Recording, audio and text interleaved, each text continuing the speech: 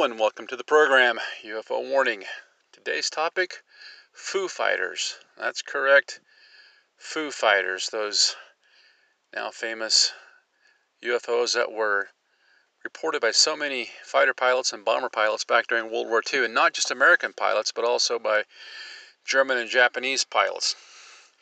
And just to get a little bit of background on this, I think it's important to point out the fact that some people have thought, at least they thought at first, the Americans did, that these things were some kind of creation by the Nazis, because the first place they were reported, as far as I could find, was over Europe. And going along with that, after the war, there was an effort by the Americans to round up and bring as many of those scientists as they could from Germany to the United States. Now, many of you may know about this, but this was something called Operation Paperclip. That's Operation Paperclip. And this does fit into UFO lore because a lot of those scientists that were brought back may or may not have committed war crimes. These crimes often reportedly were overlooked in exchange for these scientists' contribution to our own space program. And the thought was by many that these particular scientists may have possessed information about UFO technology. Now, whether that UFO technology was man-made or otherworldly, it's been widely reported that the Nazis were particularly interested in the occult and the UFO phenomena. And if we go to Wikipedia, and I have a link there on the Twitter account, UFO Warning, you can see that it says Operation Paperclip was a secret program of the Joint Intelligence Objective Agency, largely carried out by special agents of the Army CIC, in which more than 1,600 German scientists, engineers, and technicians, such as Wernher von Braun and his V-2 rocket team, were taken from Germany to the United States for U.S. government employment, primarily between 1945 and 1959. Many were former members and some were former leaders of the Nazi Party. The primary purpose for Operation Paperclip was U.S. military advantage in the Soviet-American Cold War and the space race. The Soviet Union was more aggressive and forcibly recruiting more than 2,200 German specialists. A total of more than 6,000 people, including family members, with Operation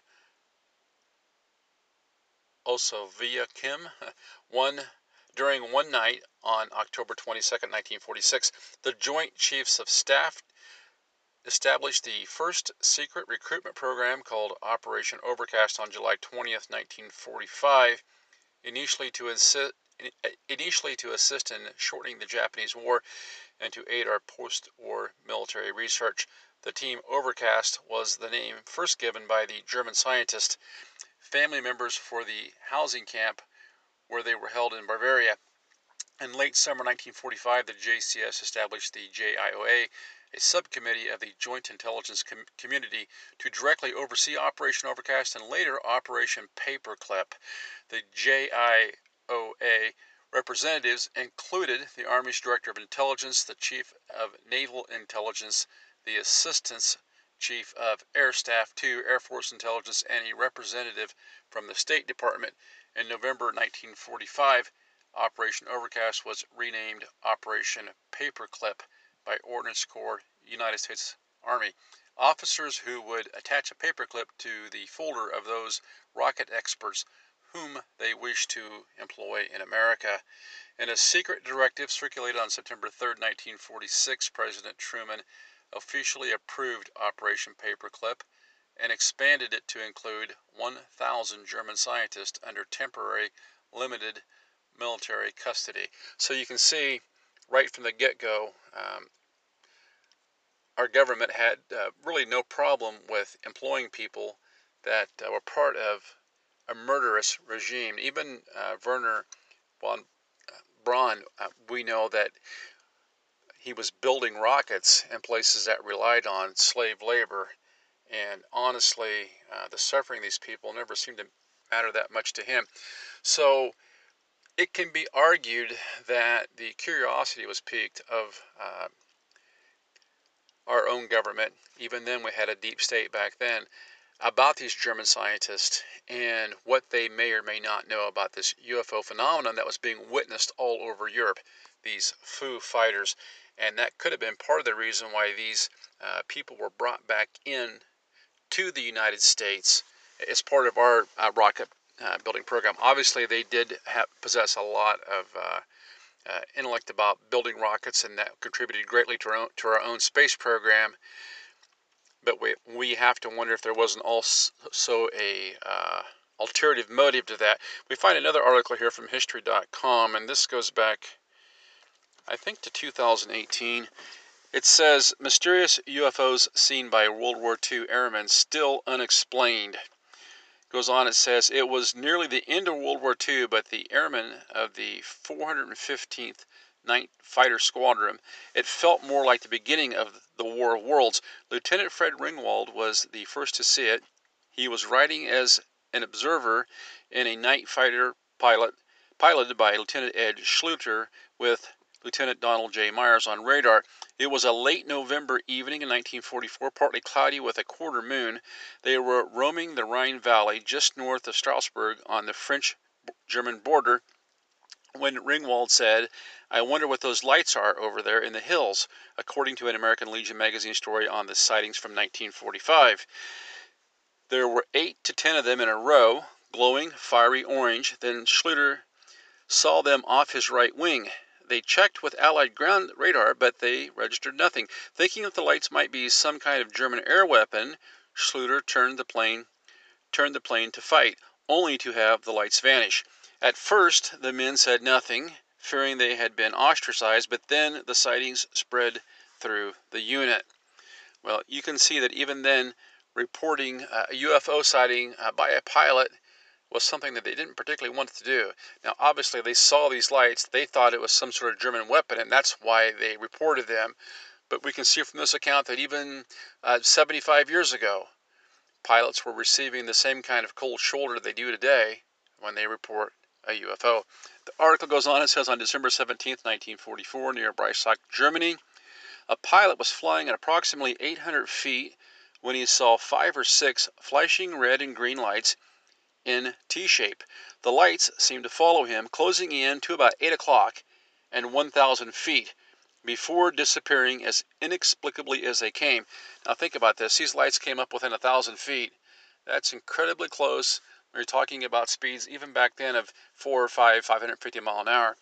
The article continues. Then on December 22nd, 2 more flight crews sighted lights.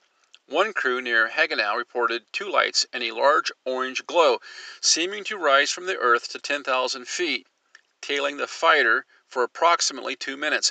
After that, the lights peeled off and turned away, flying along level for a few minutes and then went out. They appear to be under perfect control at all times, according to Keith Chester, Strange Company Military Encounters with UFOs in World War II. And then there was Lieutenant Samuel Krasny's experience, a wingless, cigar-shaped object, glowing red, just a few yards off the plane's wingtip.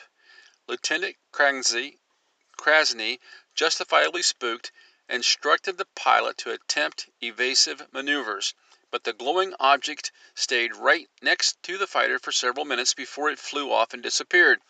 Eventually, the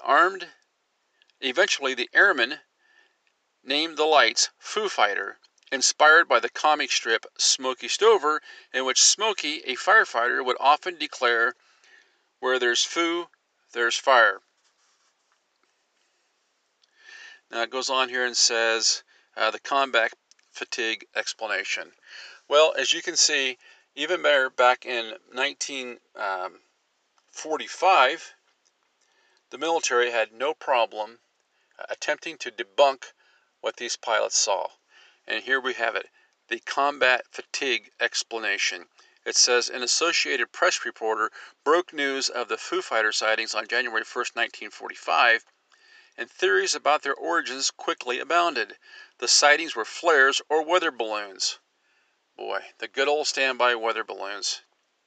A phenomenon where a light appears on the, or it says St. Elmo's fire, a phenomenon where a light appears on the tips of objects in stormy weather. But the members of the 415th rejected all of those theories. Flares and weather balloons can't track planes like those objects could, and they'd seen St. Elmo's fire and could distinguish the two.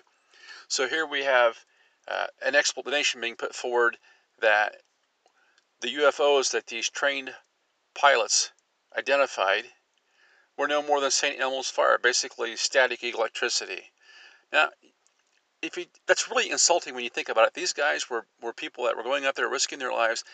They had high degrees of skill in operating those machines. Just imagine 1945, they're dropping these bombs with pretty decent accuracy, actually. You're in an airplane and approaching the speed of sound, well over 500 mile an hour. The kinds of G-forces, the kinds of hardships these people endured, and still carried out their mission with such precision. And then for somebody sitting behind a desk somewhere to come at these guys, true heroes, by the way, and basically mock them and accuse them of not knowing what they saw. Well, they saw targets every day they were dropping bombs on, and they were dropping those bombs with very great specificity. They were putting those bombs right where they needed to be with 75-year-old technology at this point. These guys were consummate pros, if they were anything.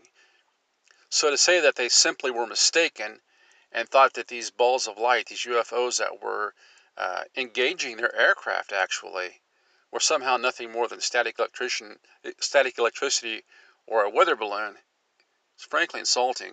It goes on, it says, then there were those who claimed the airmen were suffering from combat fatigue, a polite way of saying that war stress was driving them insane, but there was scant evidence to suggest collective psychosis. The 415th had an otherwise excellent record, and when a reporter for American Legion magazine went to report on the squadron, he described them as very normal airmen whose primary interest was combat.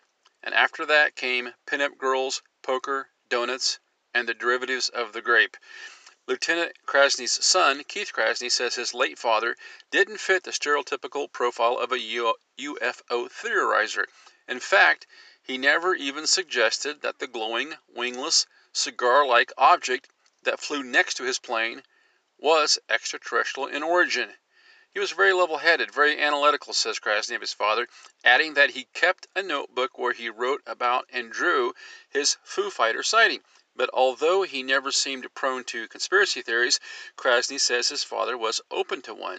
He entertained the idea that it could be late-breaking German technology.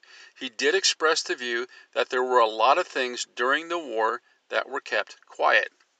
Well, you can see a little bit of rationalization here by a very intelligent guy. He's seen this UFO, doesn't fit the paradigm of anything that he's grown up with. So automatically, it's easy to compartmentalize this and just say, well, it must have been some top secret German stuff. Well, if the Germans were so far advanced, why did they lose the war? And if it was the American stuff, why wouldn't you have any idea what it was? I think the Americans had their hands full fighting the Nazis and the Japanese.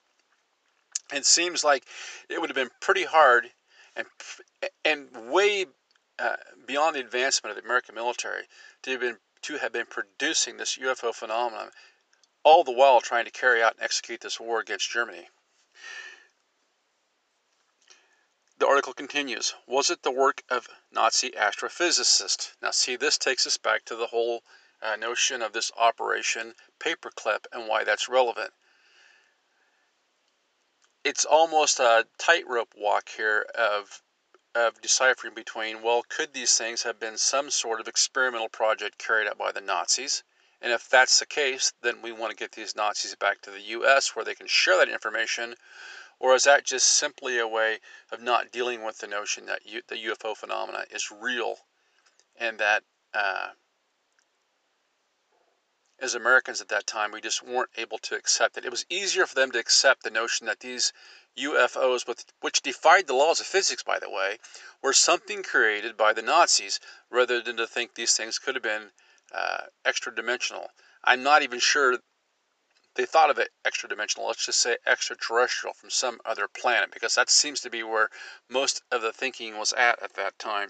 Now it says, holding Nazi Germany responsible for the flying glowing orbs isn't too far-fetched. For one thing, the sightings took place over Nazi-occupied Europe at a time when Germany's Luftwaffe was making tremendous strides. Then there's the fact that sightings stopped once the German army was defeated. Now, I'm not going to get into this too far. We can cover this in another podcast because it'll just for the sake of time. But a brief search on the internet will show you that these Foo Fighters weren't just spotted in Germany or over Europe. As I've said, they were also spotted in the South Pacific. They were spotted by German fighters, and they were also sighted by Japanese airplane pilots. So the phenomena of these things is far more widespread than something that would have been perpetrated by Nazi scientists. The article continues, but the most compelling link to the Foo Fighters might be Wernher von Braun, a 32-year-old wunderkind rocket engineer. Von Braun helped the Nazis develop the V-2 rockets, a long-range guided ballistic missile that Hitler was using in 1944 against Belgium and other parts of Allied Europe. It's not hard to imagine pilots unfamiliar with long-range ballistics comparing these rockets to a cigar-like wingless planes. The V2 could even explain the glow, since its tail emitted a long burning plume. Well, I'm sorry to say, but in my opinion, that paragraph right there is just idiotic. It's just idiotic. It's hard to believe somebody could even write this. It's complete nonsense. It is complete nonsense to say that this basically primitive rocket that was developed by von Braun could be compared to glowing orbs or glowing cigar-shaped UFOs that moved back and forth toward fighter pilots, trailed along with them, basically were interacting and interfacing with these pilots. That's not what a rocket does. I think Wernher von Braun himself said, they go up, they come down. That was kind of his little joke. So to sit here and think that these skilled, trained pilots would mistake a V-2 rocket for a UFO, as I said, is simply idiotic. Nicholas Verconi, an author who has written several books on military aviation history, says the explanation comes up short. The V-2 rockets doesn't have the maneuverability, he says. It couldn't turn on a dime and change its acceleration pattern. Once it started burning, it burned and produced thrust at one rating. Nothing in Nazi Germany's military aviation arsenal can explain the Foo Fighter description, Veronica says. One airman's observation from the time that the Foo Fighters follow the fighters so closely as to seem almost magnetized to them is particularly confounding, given that there just wasn't propulsion or metallurgical technology that could enable something like that. As I said, these things did not follow the laws of physics as we know them. They're acting as in classic UFO fashion. We see the same thing these Foo Fighters did back then. We see the same thing happening today in the three videos that were recently released, the cockpit videos of the Navy fighters, the Gimbal, Go Fast, and Tic Tac, I think, where these UFO objects are actually interacting with the fighter pilot. It seems, especially in the Go Fast video, where this orb is racing along beneath the fighter pilot above the waves of the ocean, just racing at just super high speeds. Doesn't look like a rocket to me. Looks like a UFO. And it goes on, it says, and yet von Braun's career after World War II is worth considering. Following the collapse of the Third Reich, the engineer was recruited to be part of an Operation Paperclip, a clandestine U.S. military program that spared 1,600 Nazi scientists prosecutions for war crimes, moving them instead into the American military, where their past was whitewashed to the public.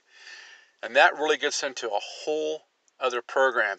And you frequently hear me speak about the deep state on this podcast, and you can see the seeds for that, or possibly the fruit of that. Here we had this government in place bringing over what in effect were war criminals. These were leading scientists whose operations, laboratories, whatever, used human beings as cannon fodder, used human beings where they were literally worked to death. and they were complicit in this. And undoubtedly, every one of these deserved to stand trial and get a fair trial and decide what their involvement was. But because it was believed that they had knowledge and intellect that was of great value to the military, they were simply forgiven their infractions, sins if you will, and brought to this country. Now, not only were they brought over here, but they were put in positions of where they could contribute greatly to the collective mindset of our own deep state. You can see this whole notion of the means justifies the ends. When you start your rocket program, when the genesis of your space program is based on Nazis, you have to believe that some of their personal beliefs, some of their culture will infect that program. It should come as no surprise to us when we see great secrecy or even deception in our own government bureaucracy, in our departments like NASA, when those departments, that space program depended so heavily on former Nazis who were perpetrators of the very thing that our young men went to Europe to fight and die for. Over and over again, as we examine this phenomena of the UFOs, we see this connection, this interaction with the deep state and a very dark side of humankind, really. And we see it again with what happened with Paperclip, which could have been a reaction to many of those Foo Fighter UFO sightings, combined with our own government's need to develop a military rocket and space rocket program. Before I close, I just want to say that I did post some other videos at Twitter, some links to them. I found a couple of pretty cool UFO sightings that were videotaped and or videoed on phone, and these are the donut-shaped UFOs. They're interesting. I'm not really sure where I stand on them. Some people have commented that these will look like they look like smoke, like a smoke ring that occurs when a transmitter blows up. Some people think they look like mylar balloons because of the way they kind of just go with the wind, undulating back and forth. I found some older video from China that I linked at the UFO Warning Twitter account. You can get there by going to @WarningSubUFO. And I also got a couple videos I tried to link there from one over in the UK, which is pretty decent, I thought. It was one of these donut-shaped UFOs, very dark looking. And then I think we have one on there from somewhere in the Midwest. Those are fun to look at. It seems like there's almost been a blackout on UFO videos as far as getting up into any kind of a decent search rank. And I'll also say it seems like there's been almost like a brownout on UFO news. With the Navy releasing those 3 videos, it just fills the search pages. And of course, we're all interested in a lot of stuff above and beyond that. So if the content seems a little dated, sometimes it has to be, because right now with the COVID scamdemic and a lot of other things going on, it truly seems like the voices out there, the video recorders out there, the investigators on the ground are having trouble getting their videos posted online. If you happen to come across something, feel free to put it in a response on Twitter or message it to me. We'll take a look at it. Always on the lookout for UFO news. UFO news. Until next time, this is UFO Warning. Over and out.